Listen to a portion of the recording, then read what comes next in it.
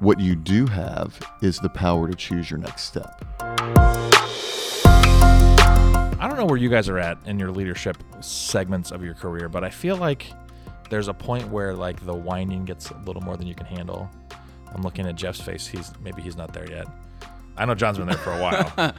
Where what's Drew's favorite? The beatings will continue until morale improves. Yes, yeah. And so, I don't think I'm there yet. Right. But when I was looking through some trying to read and try to come up with some ways to better combat the level of, I don't want to say complaints, but maybe honest opinions residents have of training programs and where we're all at. But I came across a quote that is it's a quote that I read pretty regularly, but it's a quote that I heard for the first time in 2018.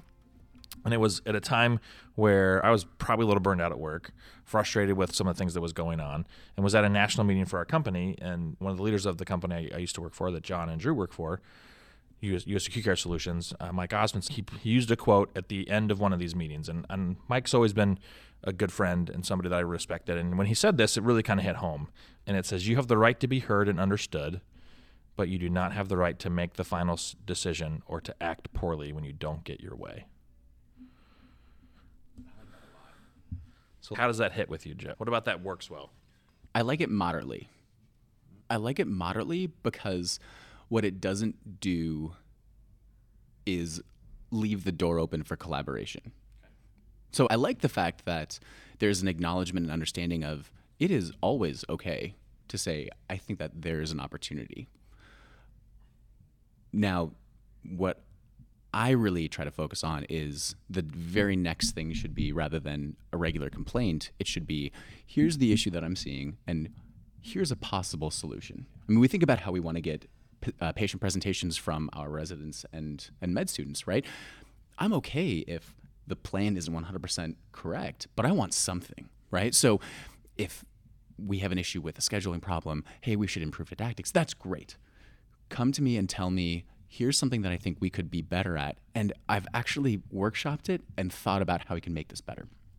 So I like that quote because it acknowledges the fact that you can always say what's on your mind, but it then kind of closes it and says, yeah, you can think about it, but it's also okay if I just don't really care. And I think that's where I have a little bit of issue with it. I like that take on it, Geoff. It's a little bit different because I think my part of the quote is at the very end where it says you don't have the right, which I take umbrage with. So I think it's a great quote. I think if I could improve upon it, I would say at the end, what you do have is the power to choose your next step.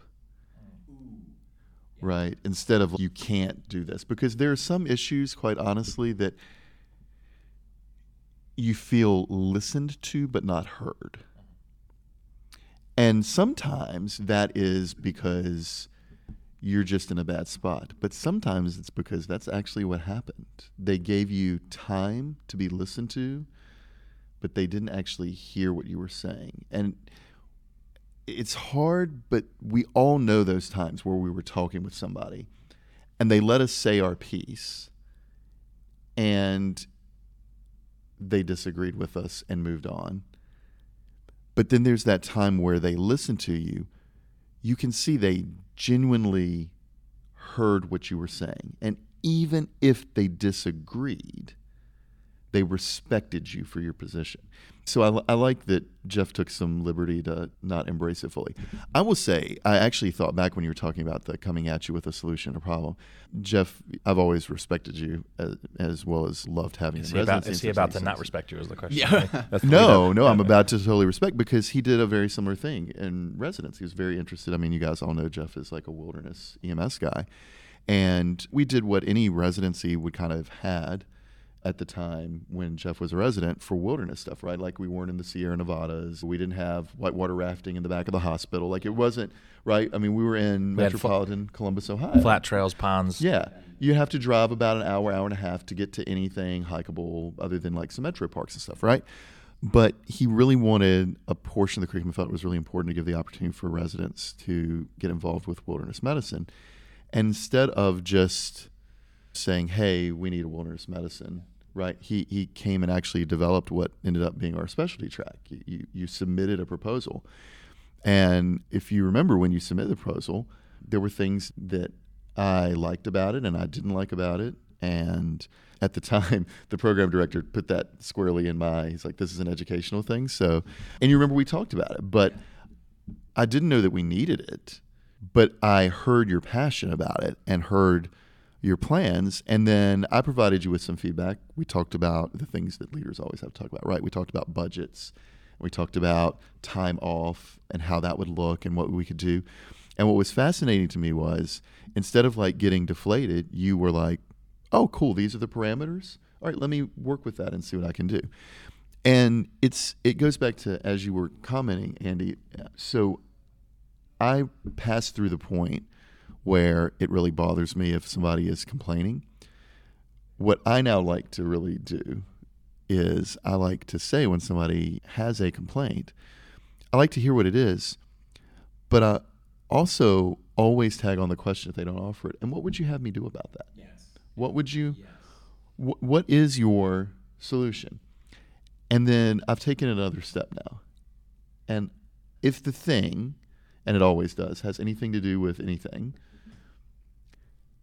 how would you like me to apply that across all the people it will affect? Ooh, that's really interesting too. And I've found that by adding that question on, they often see what my concerns are as a leader. So we need more time off. We need more days off as a resident, right? Maybe that's a criticism. I don't know. I've not heard that one, but maybe that's a general feeling, right? And you go, okay, that's great. So you would like more days off? Yes. Okay. Tell me what that would look like. Okay. Now, how can I apply this so everybody should get the same benefit?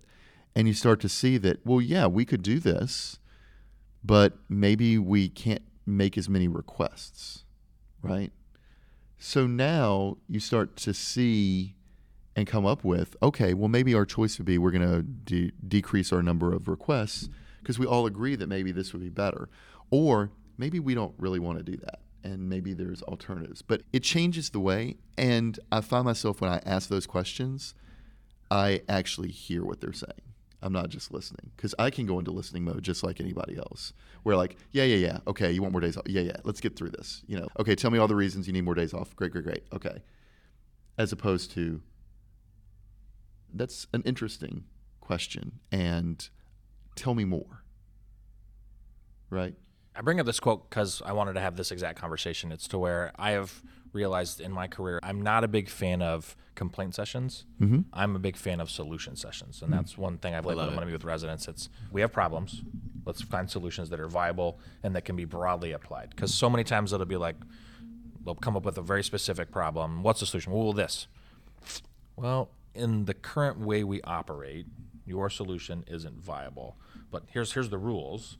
Let's come up with a solution. Because I feel like too many times, and maybe where both of you have an issue with the quote is where you guys both point out the fact that it takes away that it says you don't have the right to make the final decision or to act poorly when you don't get your way. I like your version of that where you have a choice on what the next step looks like. Yeah. Because I feel like too many times is that we'll have a problem session and people will voice their concerns. And if they don't have a solution, it's, well, we have this pile of concerns.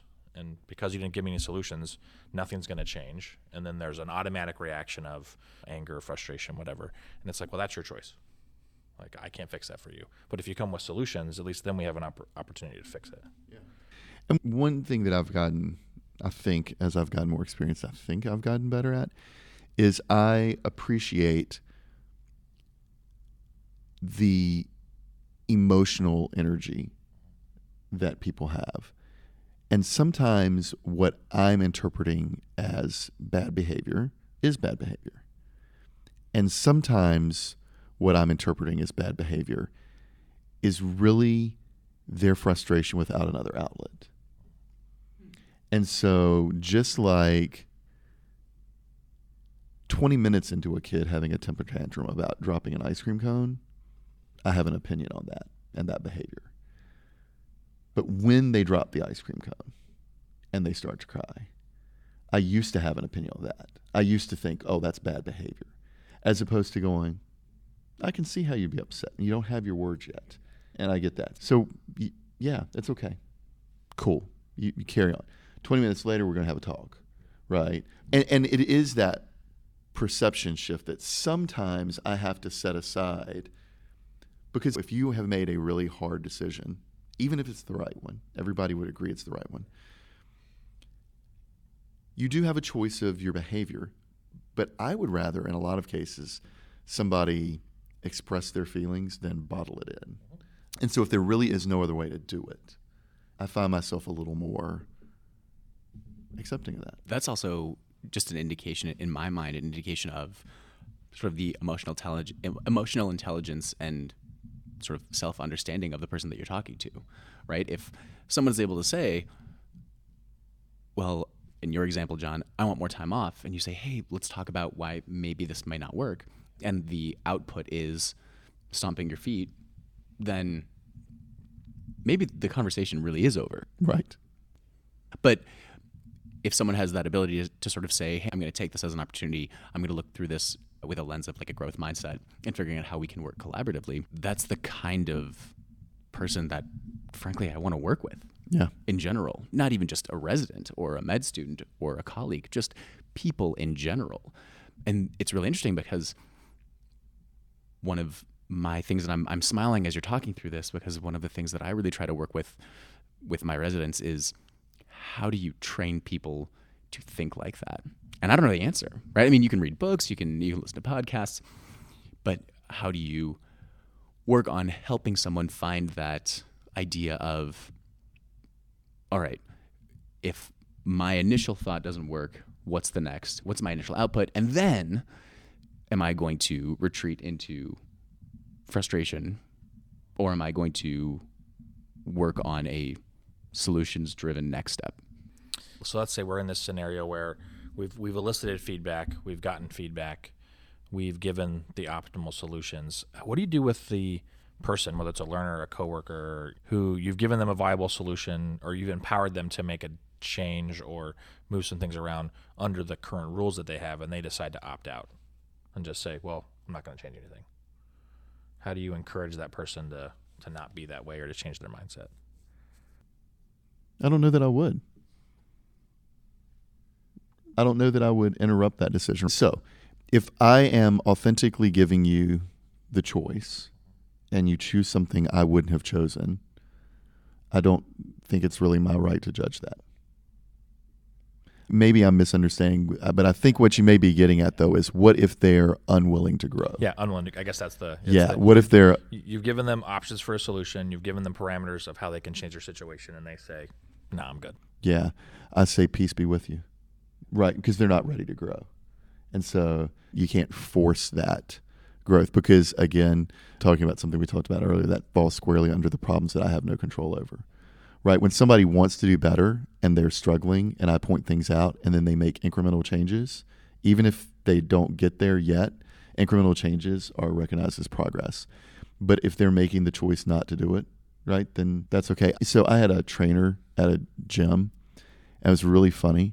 He doesn't train anymore, but he was the best trainer I'd ever had, because if you would like text him you were going to be late for a session or, like something happened, his response was always, okay. And that was it. Nothing else. And if you showed up, didn't show up. So I missed a session one day. And when I showed up the next session, the first thing I did was I apologized. Like, hey, I'm so sorry. And I texted him and I'd gotten the okay. And he actually said, really kind of put me on my butt right before I did like 1,000 lunges. He actually stopped me like mid-apology. He says, actually, you don't have to apologize. The other day, you chose not to show up. You chose to show up today. I'm going to acknowledge the appropriate behavior. And that was it. There was no slack. There was no middle ground. It wasn't dismissive. He wasn't dismissive of my reason, because later when we talked about it, it was maybe your reason was great and true, and maybe it wasn't, and maybe you just didn't feel like it that day and couldn't express it. None of that matters. I'm not going to acknowledge and give energy to the bad decision, but I will acknowledge the correct decision. So I thought that was really funny. He's like, I just learned that. It's better for me not to get wrapped up in the whys and the whatevers. You weren't there the other day. You're here today. That's what I want. You're here today. Let's do it. So there's a a set of like lectures I've been watching on one of the master classes and on YouTube, and there's one where it's this lady and she talks about how the second you get used to this phrase, let them. Your friends want to go out and not invite you, let them. Your employees don't want to follow the rules, let them. You know, your mom or dad doesn't, just let them. That phrase, let them. And don't get emotionally tied in their decision either way. It automatically deburdens you of allowing you to focus on your purpose and on your roles and on what's important. And even as we've been having this conversation, that immediately came to my mind of sometimes you just have to let people act the way they feel is appropriate. Mm-hmm. And they'll figure it out for themselves or they won't. Yeah. Or they'll cause their own set of problems or they won't. And so, yeah, just let them. I have a little bit of a different output, I think. I really like the idea of just saying, hey, yeah, I mean, if you're not ready for it, this just isn't going to be you. But I kind of like the idea of, and I think I probably got this from you, John, of like leaving them with a reflective question. So if I can plant the seed, maybe they're not ready to have like the emotional intelligence conversation. But if we have a corrective conversation when I have to kind of be the bad guy and say, hey, can you tell me about like why you've been late or not completing your online like logs or something? Something that I've come across recently has been, well, you know, I was really focusing on my wellness and that's why I couldn't do X, Y, or Z. And my thought with all of that, and then if someone's just really not ready to have that conversation, I kind of go, okay, all right. I mean, this is the requirement and this is what's going to happen. And these are the expectations and the standards. But as you come up on this choice in the future, I want you to think about maybe the wellness of your other residents. And what does that look like when you're not completing your requirements? And having that little seed planted, and I don't discuss it with them, right? I don't sort of like have them go through the exercise. I just kind of like let that marinate. And then when I've done that kind of thing before, I've had a couple of days break and then a discussion of, hey, Dr. Comp, I thought about what you'd said and I was thinking about it a little bit more. And maybe that break sometimes can allow that little nugget to grow sometimes. Well, and I feel like that maybe is the contradictory part of the let them idea. And when you work in our jobs with graduate education is that we can let individuals, i.e. residents, act a certain way for a certain amount of time. And then it's, hey, there are requirements. There are contractual things that you're obligated to do that I can't just let you continue to spiral. Right. And so there's that balance of like, I'll let people act the way they want to act. But eventually we have to have that talk of, so now you've made some choices. And now there's this thing called accountability that we have to talk about. And so how do you balance that, John? Yeah, well, I think Geoff is really kind of in my head when you were talking about the let them. I have the same thing. I call it let them with boundaries, right? And so let's take discipline off the table because we often think about it in terms of discipline, but this is one of my teaching styles, right? For any resident that has ever been with me, you are probably keenly aware of this. I am a very big believer in allowing and encouraging residents to explore their own path to how to manage a patient. Even when I provide them input that would dissuade them from doing a certain thing, if you do this CAT scan, then the following things will likely happen, right? So you do that, and then you go, you can do the CAT scan, right? I get you don't believe me. I can read your face. As long as it's not harming a patient materially, right? People will always come at me with like, well, it's extra charge or extra, one person charge versus this resident learning something for the rest of their lives to help every other patient. There's a cost balance here. The fact is that within boundaries, it's really better for them to struggle their way through that. And then one of two things will happen. They will either believe me the next time and start to learn from some of the other things, or they will have experienced it and learned for themselves. Either way, the transformation that you want to have happen. And so it's the let them with boundaries, right? Like when I offer you an array of choices and you choose to keep it the way that it is right now, and that's a fair choice, that for me is a let them. I do like planting the seed. I find that sometimes I plant the seed right then, and sometimes you just have to plant the seed later.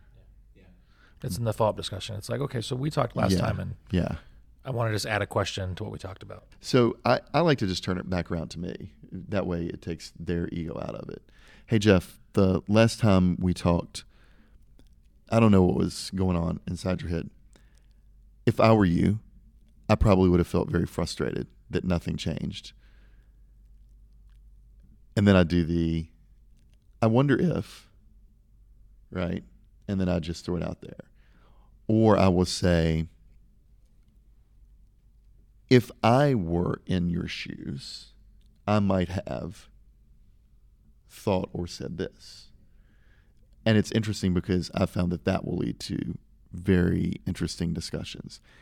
Because you would think it's because, that you tell them the right way to do it. Actually, no. It's actually because when I say I would have done this, probably 3/4 of the time they come back at me with, well, the thing you don't know. They give you the piece of information that's and missing. Then when they say that, you go, oh, okay. I would have done the same thing you did.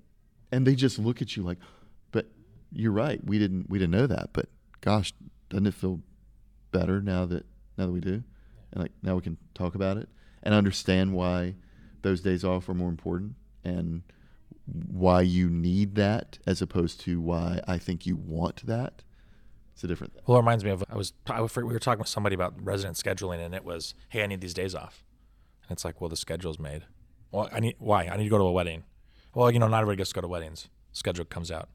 So yeah, can we talk about that again? I'm actually getting married those days, and the resident never thought to give the important part of the punchline, which was, I'm getting married. It's my wedding. And need these days off. Yeah. They were trying to be polite and say, I'm going to a wedding. Yeah. Can I get some days off? Right. And it was just like that extra little layer of and it doesn't always make a difference, but sometimes the right piece of information is all the difference in the way we read a scenario or the way we view a complaint or something like that. Right. And John, what you are doing in the scenario that you're bringing up is extraordinary, because that's how you teach someone to have a little bit of a better personal growth, because you're not talking about by sort of having that, this is how I would feel, this is maybe how I would have approached the situation.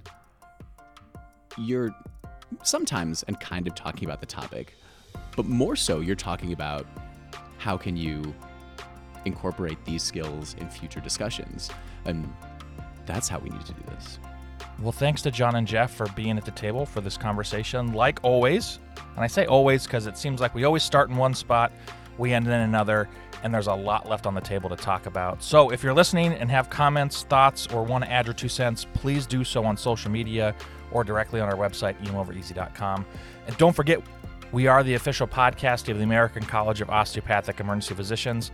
You can head on over to acop.org to learn more about this amazing organization and think about coming to Spring Seminar. It's an upcoming conference in Orlando, Florida, April 27th through May 1st. You'll have a chance to see your favorite EM Over Easy hosts, Drew, Tanner, John, and myself, live and in person, along with a ton of speakers who have been previous guests on the show, live and in person at an amazing CME event with Disney in the background. So until next time, thanks everybody.